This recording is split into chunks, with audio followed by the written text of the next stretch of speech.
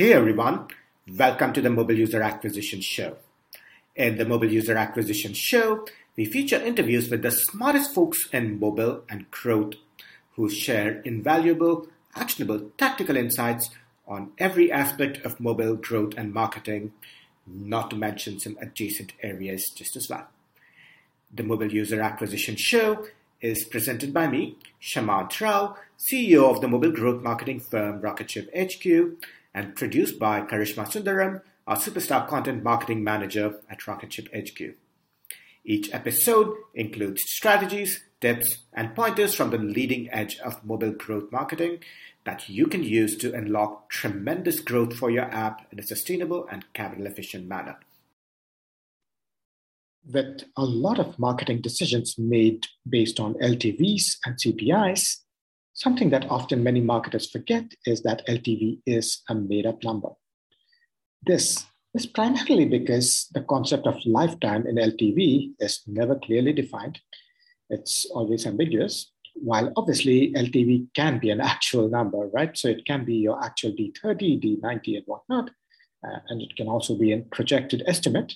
What I'm underscoring is that there is a lot of subjectivity in how LTV is defined. And this is oftentimes a result of internal corporate political dynamics. This is especially in companies that manage portfolios of multiple apps. And the way they use LTV to make decisions in budgets or other resourcing can be very, very different and has so much subjectivity. Now, I've actually seen companies where different teams calculated LTVs very differently, and this resulted in significant political turf battles just because there are scarce budgets for marketing, and there certainly are scarce resources for analytics, engineering, and what have you. So a lot of these decisions have to be made based on LTV and ROAS, and there can be subjectivity there.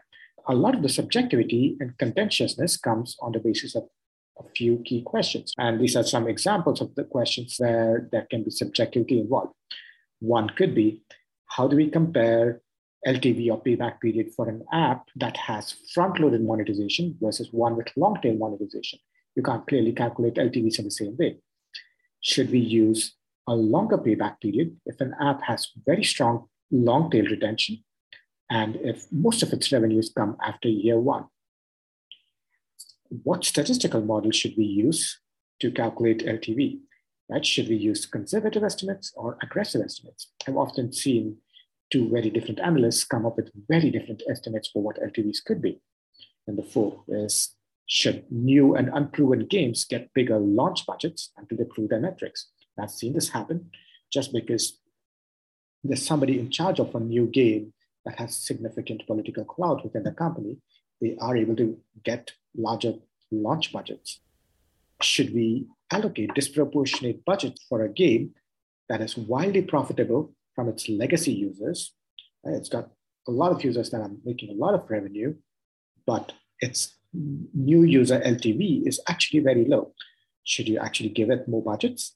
And you could make a case for not giving it any budgets because new users are not getting you any revenue. And you can make a case for giving it a lot of budget because, again, it is wildly profitable. And should we have a very liberal LTV model if you have a wildly viral game? There's no one answer to that. Would you attribute a lot of the organic revenue to paid? You can basically argue one way or the other to that question. Right? Should we optimize for monthly profitability, quarterly profitability, or long-term profitability? There's no one single answer to that question. A lot of these questions have so much subjectivity involved. In an ideal world, a lot of these decisions will be made strategically with the goal of maximizing a company's long-term growth. But the reality tends to be far more complex, far more messy. Oftentimes, the LTV calculation that prevails can come down to who has more power in the situation, which could be political power in a corporate setting. Oftentimes, this can also just come down to who's more articulate or who has more allies in lobbying for some of these resources and making their case for themselves.